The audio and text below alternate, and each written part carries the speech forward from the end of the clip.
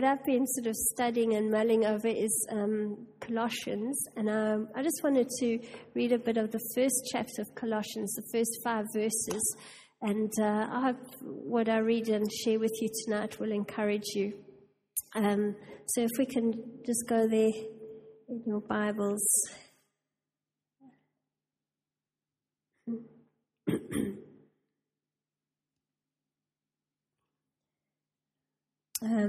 Paul, an apostle of Jesus Christ by the will of God, and Timothy, our brother, to the saints and faithful brothers in Christ who are in Colossae, grace to you and peace from God our Father and the Lord Jesus Christ.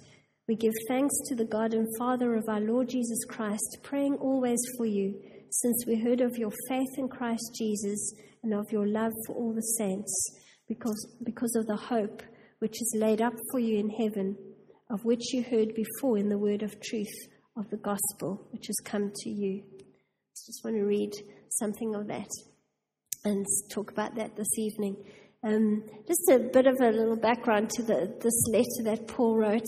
He basically wrote it for 2 reasons. The one was that it's interesting because Paul actually never went and visited this church, so he didn't know the believers personally. But one of his co-workers, Epaphras, went along and started preaching the gospel in this area, and as a result, 3 churches were planted, and one of the churches was Colossae. So he's writing to this church because he feels some kind of apostolic heart and responsibility towards it. And then the second reason was also because there had come a heresy which was known as the Colossian philosophy, and it had crept into this local community. And it started to sow seeds into the people's way of thinking and how they were working out their faith as believers. And Paul was wanting to just help them to get onto a good footing with this, not allowing this to encroach on the good footing they had made in their walk with God so far. So he wanted to establish them to be strong in the Lord and to understand what this philosophy was that had crept into their church. Maybe if you just look in chapter 2, in verse 8, you'll see it gives you a little bit of a hint about this philosophy. It says, "Beware lest anyone cheat you through philosophy and empty deceit, according to the tradition of men, according to the basic principles of the world, and not according to Christ." And then again in verse 16 it says, "So let no one judge you in food or in drink or regarding a festival or a new moon or a Sabbath, which are but a shadow of things to come, but the substance is of Christ." And again we see it in verse 18 goes on to say, "Let no one cheat you of your reward, taking delight in false humility and worship of angels, intruding into these things which he has not seen, vainly puffed up by his fleshly mind." And verse 21 says, "Do not touch, do not taste, do not handle." And these things are according to the commandments and doctrines of men. So we don't have a very explicit understanding of what this Colossian heresy was, but we do see the way that Paul addresses it, it sort of comes at the angle of presenting a positive understanding to address it. But it basically was a Jewish teaching around observing traditions and customs about food and what they should do and shouldn't do. And then it had a mystical element where they said they had to have some supernatural experience with angels in order to validate their Christian experience. And then there was also a bit of asceticism where they had this excessive fasting and this humiliation, like a false humiliation, that if you were very harsh on your body and you abstained from things, that was a sense of spirituality. So those were some of the things that were creeping in.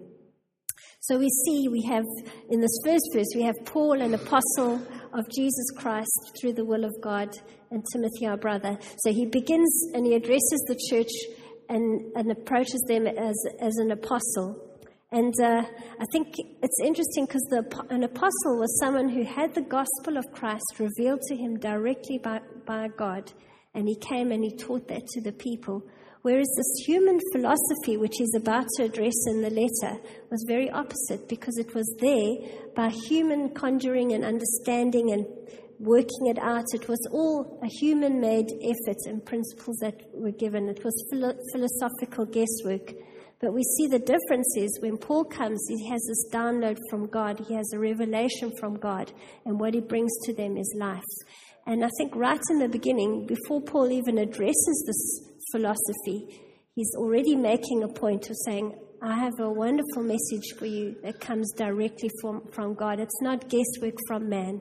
And I think the basic thing he's trying to say to them is if you rely on human wisdom, on human philosophies, they're not going to do you any good. Thanks, Jill.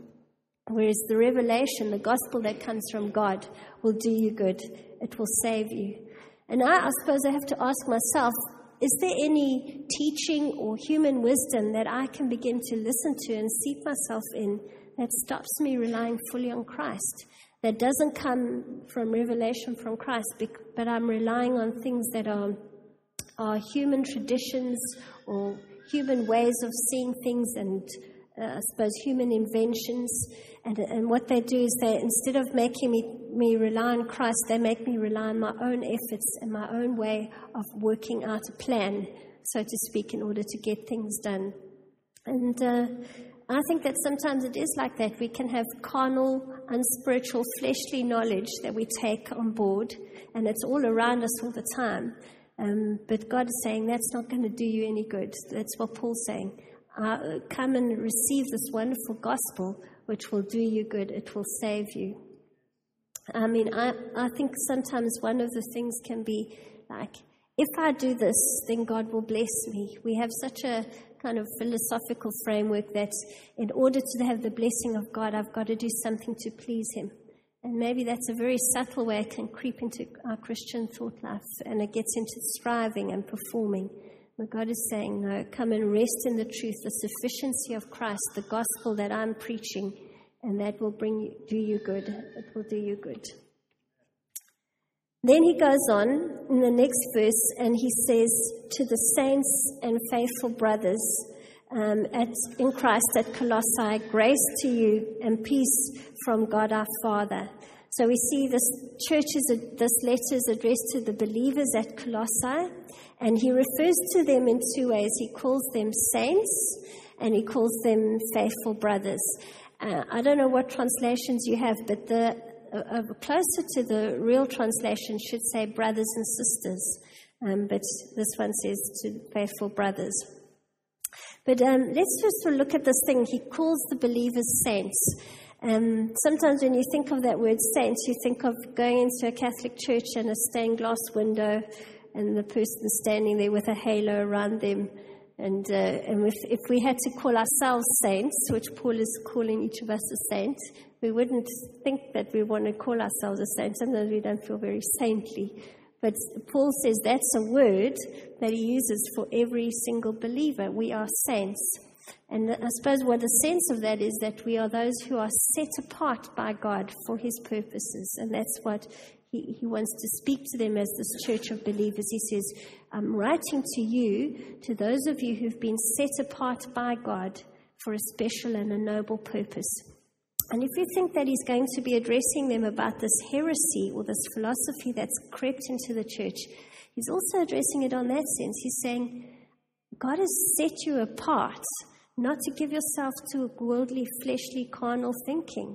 He's called you to some higher things. He's called you to believe in a higher truth, in a wonderful thing that's been revealed directly from God. And so he's also appealing to them that they've been set apart for this purpose. But then he calls them faithful brothers. And as I said to you, it's brothers and sisters in the original. And I think it's not only are we called to a purpose in God, but we're also called to this delightful relationship with God. And Paul is reminding us that we are part of God's family. So he's saying, you're saints set apart, but you're also brothers and sisters. You are siblings. He's writing to them as siblings. And he's kind of saying to them, you are faithful siblings in the sense of you have the spiritual DNA of our Father. There's something of, as God is our Father and we're part of His family, you've inherited His spiritual DNA. And He's commending them. He's saying, I've seen, just as God is faithful, how you are faithful to one another and you've been faithful to God. And in the light of what He's going to address, He's almost preempting them and saying, and so too, I want you to be faithful to this wonderful gospel that's been revealed to you. You've been faithful in every other way. Now be faithful to the truth that was revealed to you from above, because it will do you good. And He's saying you have the DNA of your father. And I love the way Paul comes and he writes to them, because he could have come like a bishop with his scepter and said, right, I'm Apostle Paul and I'm instructing you and you need to do this. But he calls them brothers and sisters. He refers to them as his siblings. So he comes as an older brother to come and speak to them and encourage them with a word from their dad, from their father. It's like him coming and saying, now, come on, brothers and sisters, this is what our dad told us, this is what he revealed, and I'm encouraging you to keep faithful to this wonderful truth that you've heard. He doesn't lord himself over them, he just makes himself accessible and speaks to them as a brother. And I often think it is wonderful when God gives us older brothers and sisters in Christ who've walked a road, and you can just think, they do help me to remember who my Father is, and they remind me what it is to be part of His family, and they keep me from falling off the cliff into dangers. And I just think it's wonderful. I think of people in my life who are older brothers and sisters to me, and I thank God for those siblings in my life. Isn't that wonderful? So maybe just to think about this thing of that we're saints and we're siblings, with those two things. When we talk about us being saints, do we understand that God has called us to higher things? And I always love this image I don't know who first said it, but I've always thought of it, we can see ourselves sometimes as chickens scratching in the dust, pecking at seeds, just when God has actually called us to be eagles that soar in the thermals. And we're pecking around at human wisdom and trying to get some kind of sense out of this world and scratching in the dust. And He says, no, I've called you to soar as eagles, to ride in the thermals of Christ's sufficiency and all that He has for you. That's what you've called to. You've been set apart for higher things. So just allow God to lift your head up and see the dignity that He's imbued you with, and just to begin to soar. You're a saint set apart.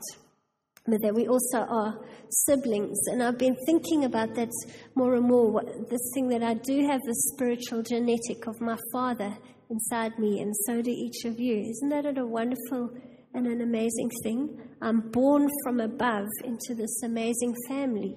And I know you could go anywhere in the world, and I was chatting about this with some of the ladies in the week, and you could go anywhere in the world and bump into someone, and if they're a Christian, you just got an instant rapport and you connect with them. You might even not speak the same language, but you're able to identify with them. And I think that's an amazing thing. But at the same time, God's given us a very specific local family of brothers and sisters where we can work out those relationships in a deeper way. And so I think it's this wonderful truth that we are not orphans, that we have a Father who looks out for us, but at the same time, we're not an only child. It's not like we're just saints set apart and we're all about doing our own thing. No, we're saints who have been given as part of a family, and we have these siblings that we work out our relationship with. And I know from growing up with two sisters, and I have two boys, and I know siblings quarrel. It's part of the nature of brothers and sisters. But that's okay, because siblings also work things out. And there's this wonderful sense that God calls us to be part of His family. So just from those two verses, we get the sense, if you can remember those two words, we are saints and we are siblings. And then we see Paul says in the second part of verse 2, he says, we constantly thank God, the Father of our Lord Jesus Christ, when we pray for you.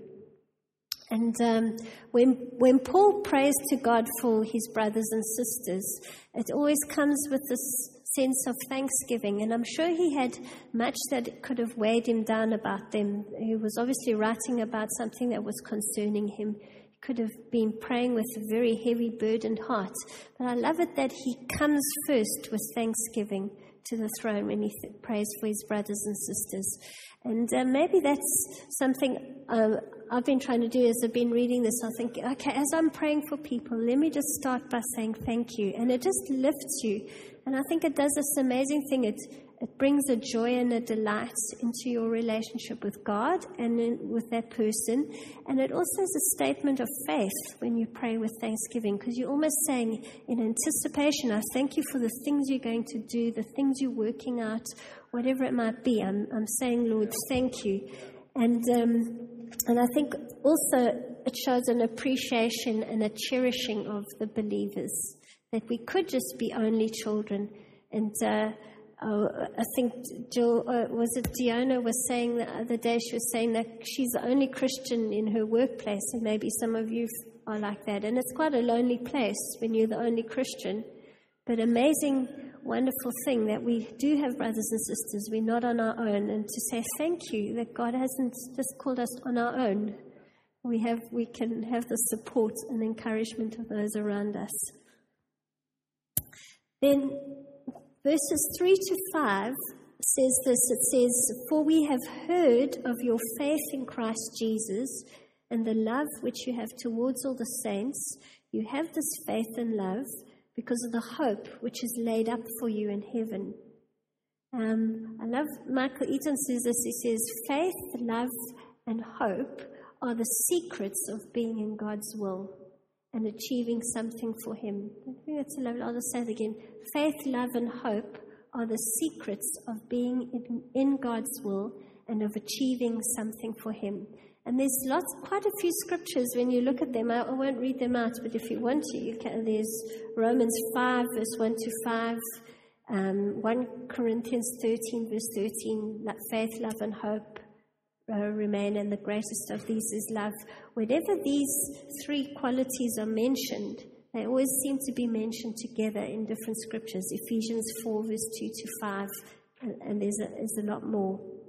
But I want to just have a look at those three things, and just amazing how that's come out through the worship and in the prayer time beforehand. I think God is wanting to catch our attention on these. So first of all, we have our identity, that we are saints and siblings. And then secondly, I've missed out this part, but it does say that Paul, when he prays for them, he prays peace and grace over his brothers and sisters. It's like, I've got a word for you from God. I'm praying this blessing from our Father on you. It's a blessing of grace and peace. That's what we need. But then he speaks now about three attitudes. And I think it's quite interesting that faith, love, and hope can be called attitudes. Sometimes we can say that they're characteristics or qualities. But I think it's quite an interesting thing to say. It's an attitude with which you approach life. You can approach life with an attitude of faith. You can approach your relationships with an attitude of love, and you can approach the future with an attitude of hope. So I just want to have a look at those three things as three attitudes that are key to our Christian life: faith, love, and hope. So we see that when Paul says he's thankful to God, or he gives thanks for them, he's grateful to God for their faith. And we know that faith is the thing that saves us. When we believe in what Jesus has done, then faith is the thing that justifies us, and we have this covering of righteousness. But the reality of faith, so Paul commends them for the saving faith that they had, but he goes a step further. I think he's saying that they also have a faith that needs to continue after you get saved. It's a faith that needs to be applied 1,000 times. And hopefully not 1,000 times in one day, but there's just an ongoing application of this faith. In facing opposition, we need faith to go on believing. In facing trials, we need faith to go on believing. Amidst delays in our lives, faith enables us to go on believing. And when we find weakness in ourselves, faith enables us to go on believing.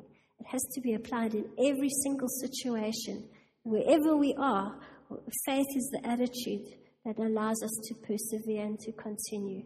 And Paul says he's grateful to God that in this church, in these Colossian siblings, he sees this faith that's being applied all the time.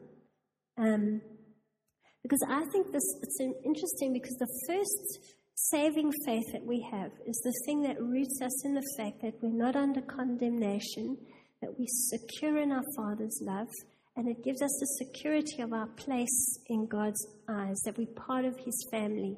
And then that other faith that we apply over and over and over just makes sense.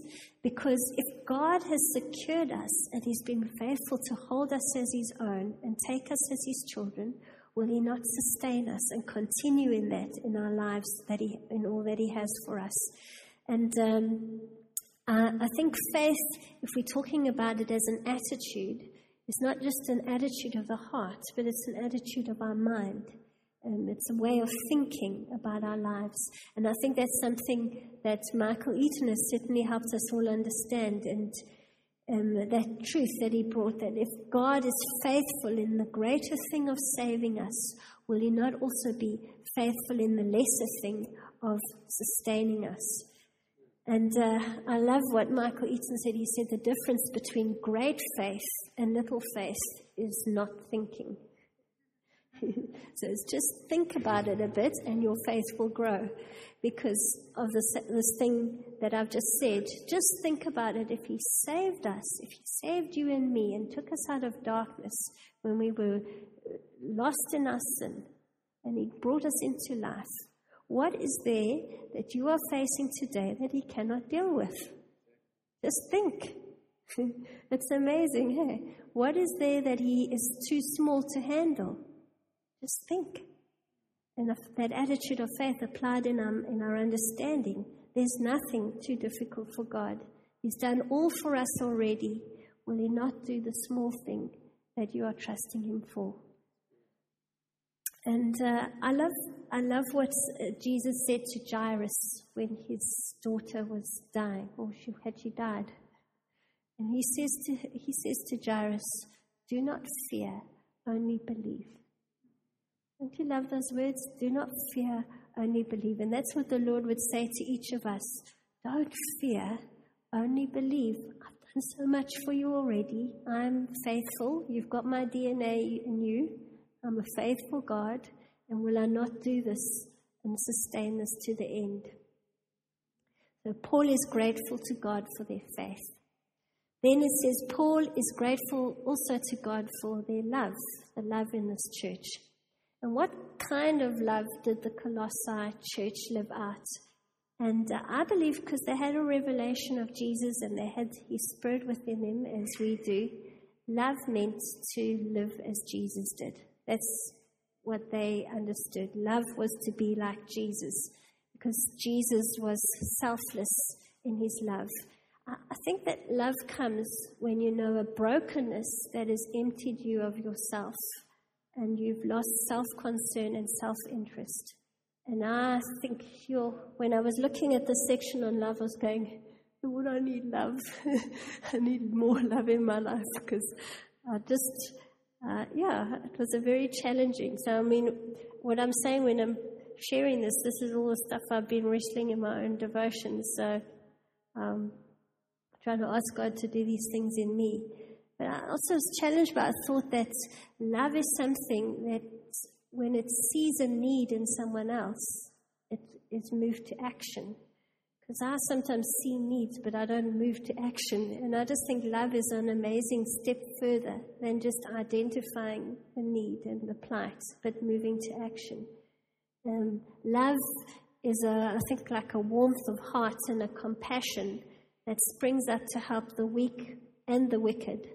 Because, it's interesting how it describes this love that the Colossian church had. It said they had a love for all the saints, not their favorite saints.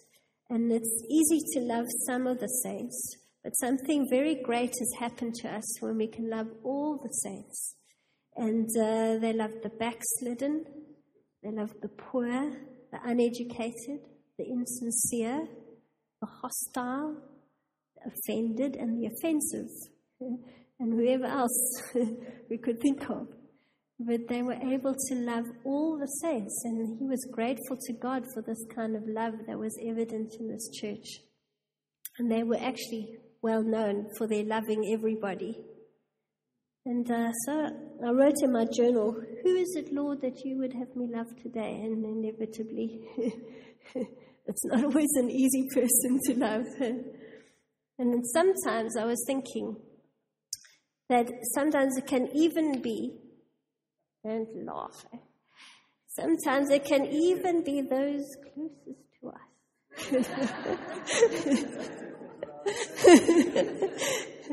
Because it is funny, because we were chatting the other day, when you go home and you're on your own, you can lie on the couch and channel surf, and someone is saying in past wind, and everybody loves you.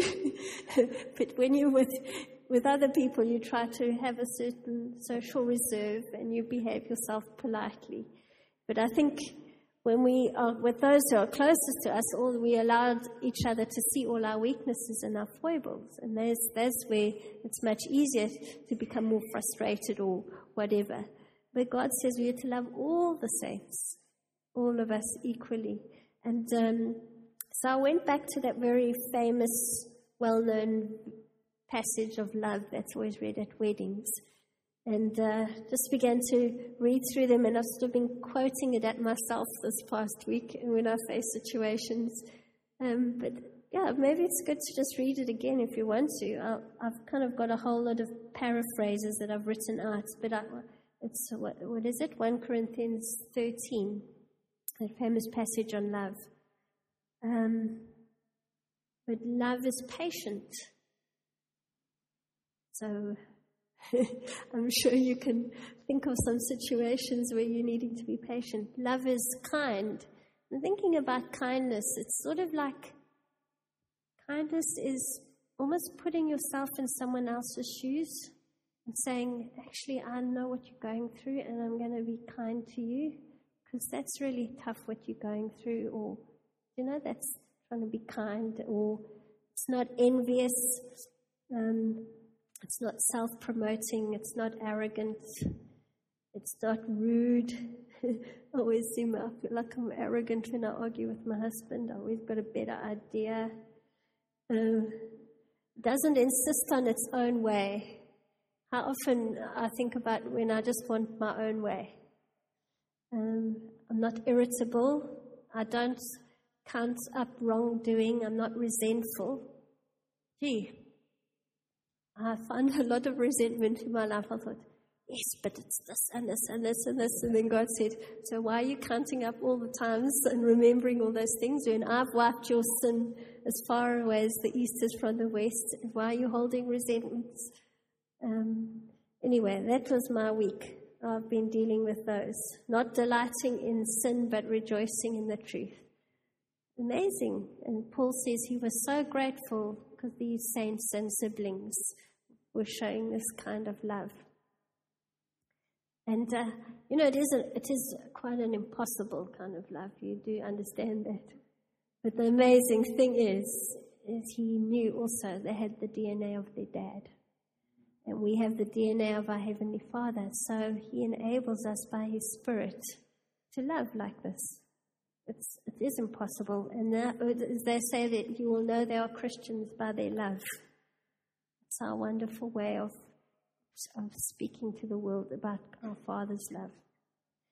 And then the last point I want to make is that Paul is grateful to God for their hope.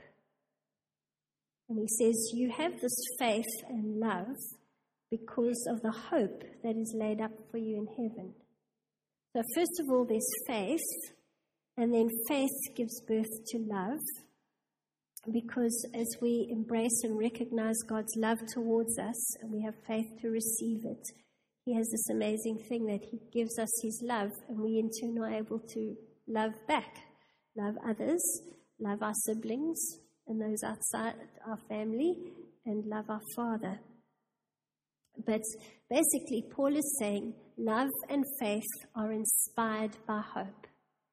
So we have two attitudes, love and faith, and the third attitude is hope. Because the Colossian believers, they were expectant of a glory and a reward on the last day. And they understood that that future glory and reward was linked to their present day love and faith. The amount that they loved and had faith and trusted God was directly correlating to that future glory that they were looking forward to. And so hope for the future became a motivation to keep trusting now, because they knew that their hope would be rewarded. And they understood that they could persevere through trials now and trust in God because He was refining their faith. And they could carry on forgiving each other and extending grace to each other. They could carry on loving now because they knew that God had something wonderful stored up for them. You know, last week I had a kind of a bad week. Sometimes I don't really like studying all these things because everything gets tested all in one go. But I really I let myself down, and I kind of made a decision, and I did something that I really felt compromised my values, because I reacted to fear instead of faith and hope. And I had the wrong attitude. And I was shocked by myself how contrary to faith and love and hope my attitude was. And I even compromised something I valued very dearly. And I was shocked. Have you ever been in a situation when you behaved in a way that shocks you, shocks even yourself? You thought, I didn't know that was in me. We have this nice veneer, and then suddenly God puts a test in front of us, and we just miss it. And you think, is that what I really value? So I say this, but actually what I really value is what I just did. And that was a challenge this last week. But I think that what Paul was commending this church, these believers, he says, when we live with a future glory in mind, and when we're motivated by an expectation of the Lord's reward and affirmation, our current faith and love take on a new caliber. There's something different that happens there. Because we don't just have faith for the moment. We don't just love just to get through now. There's something truly great has happened when hope infuses our daily choices. When I'm living for something beyond now. I have an attitude that says I'm living for the future. And it's said that the Colossians knew that their reward in heaven was secure. It was laid up there. It wasn't a wishful, oh, maybe there's something good to look forward to. It was stored up. He says it's laid up. You've got this faith and love because you know this thing is laid up for you. It's stored in there. And if you just want to quickly flip to Hebrews 12, verse 1 to 3, which is also, I know, a well-known passage. It says, therefore we also, since we are surrounded by such a great cloud of witnesses, let us lay aside every weight and the sin which so easily ensnares us, and let us run with endurance the race that is set before us, looking unto Jesus, the author and finisher of our faith, who for the joy that was set before him endured the cross, despising the shame, and has sat down at the right hand of the throne of God. For consider him who endured such hostility from sinners against himself, lest you become weary and discouraged in your souls. That you become weary and discouraged in your souls. We have this wonderful example in our great brother, Jesus, who was the one that persevered because he knew the glory that he was waiting for. But I want to ask this evening, are you weary in showing love? Is there a relationship where you've got weary and you just think, God, I can't do it anymore? Are you weary in showing love? Is it having to forgive over and over, and you think, how many more times do I need to forgive this person? Is it in being patient again? Is it in guarding your heart from counting wrongs and becoming resentful? I want to exhort you tonight, consider the joy set before you, stored up for you in heaven. Let it motivate you to love. Because as you see what God is storing up for you, it's worth far more than you don't want that to be lost at the expense of just becoming angry and sitting on bitterness, because God has rewards for us. And I believe some of those rewards are in heaven and some are now, because as we make choices to love and as we make choices to be patient, we reap the rewards here on earth in our relationships. So it's a present reward and a future reward. And I know this version says discouraged, and other chapters say faint-hearted, lest you become weary and faint-hearted. And I want to say, are you faint-hearted in your faith tonight? Is there something you are feeling faint-hearted? Is it just that you cannot see a way through? Is it that you've waited so long and there's still no answer? And Paul, or the writer to the Hebrews, he says, don't become weary. Don't become faint-hearted in your faith. Consider Jesus. For what he was set before him, he persevered through all that he went through. And if you just look back one chapter in Hebrews, we have this wonderful chapter on faith. And if you read from verse 13 to 16, it says, all these people that are commended for their faith, they all died in faith, not having received the promises, but having seen them afar off, they were assured of them, embraced them, and confessed that they were strangers and pilgrims on earth. For those who say such things declare plainly that they seek a homeland. And truly, if they had called to mind that country from which they had come out, they would have had opportunity to return. But now they desire a better, that is a heavenly country. Therefore God is not ashamed to be called their God, for he has prepared a city for them. I believe that when we have an attitude of hope about what we're persevering through in faith for, it gives us an eternal perspective. And that's what these people had. They had an attitude that had an eternal perspective about their lives. That yes, you are waiting, you're longing to see the breakthrough. God is faithful, but in the light of eternity, these things find perspective. In the light of eternity, these things find their place. Do you understand? And hope enables us to have faith that God will be faithful to see these things come through. But these things get perspective, they become light and momentary troubles, as Paul calls them, in the light of the greater, glorious things that God has in store for us. Hope. I sometimes think of things in my life that make me sad, and I think, oh, why is this relationship not a good one? Or this is a broken thing and I long for restoration. But I have heaven as my hope. I know that in heaven these things will be restored, and my trust is that God will do it here on earth. But heaven is my hope. Heaven is what keeps me trusting that God is still going to do the amazing things that he's promised he will do. So I want to encourage you tonight. Let hope infuse your faith and your love. Don't grow weary.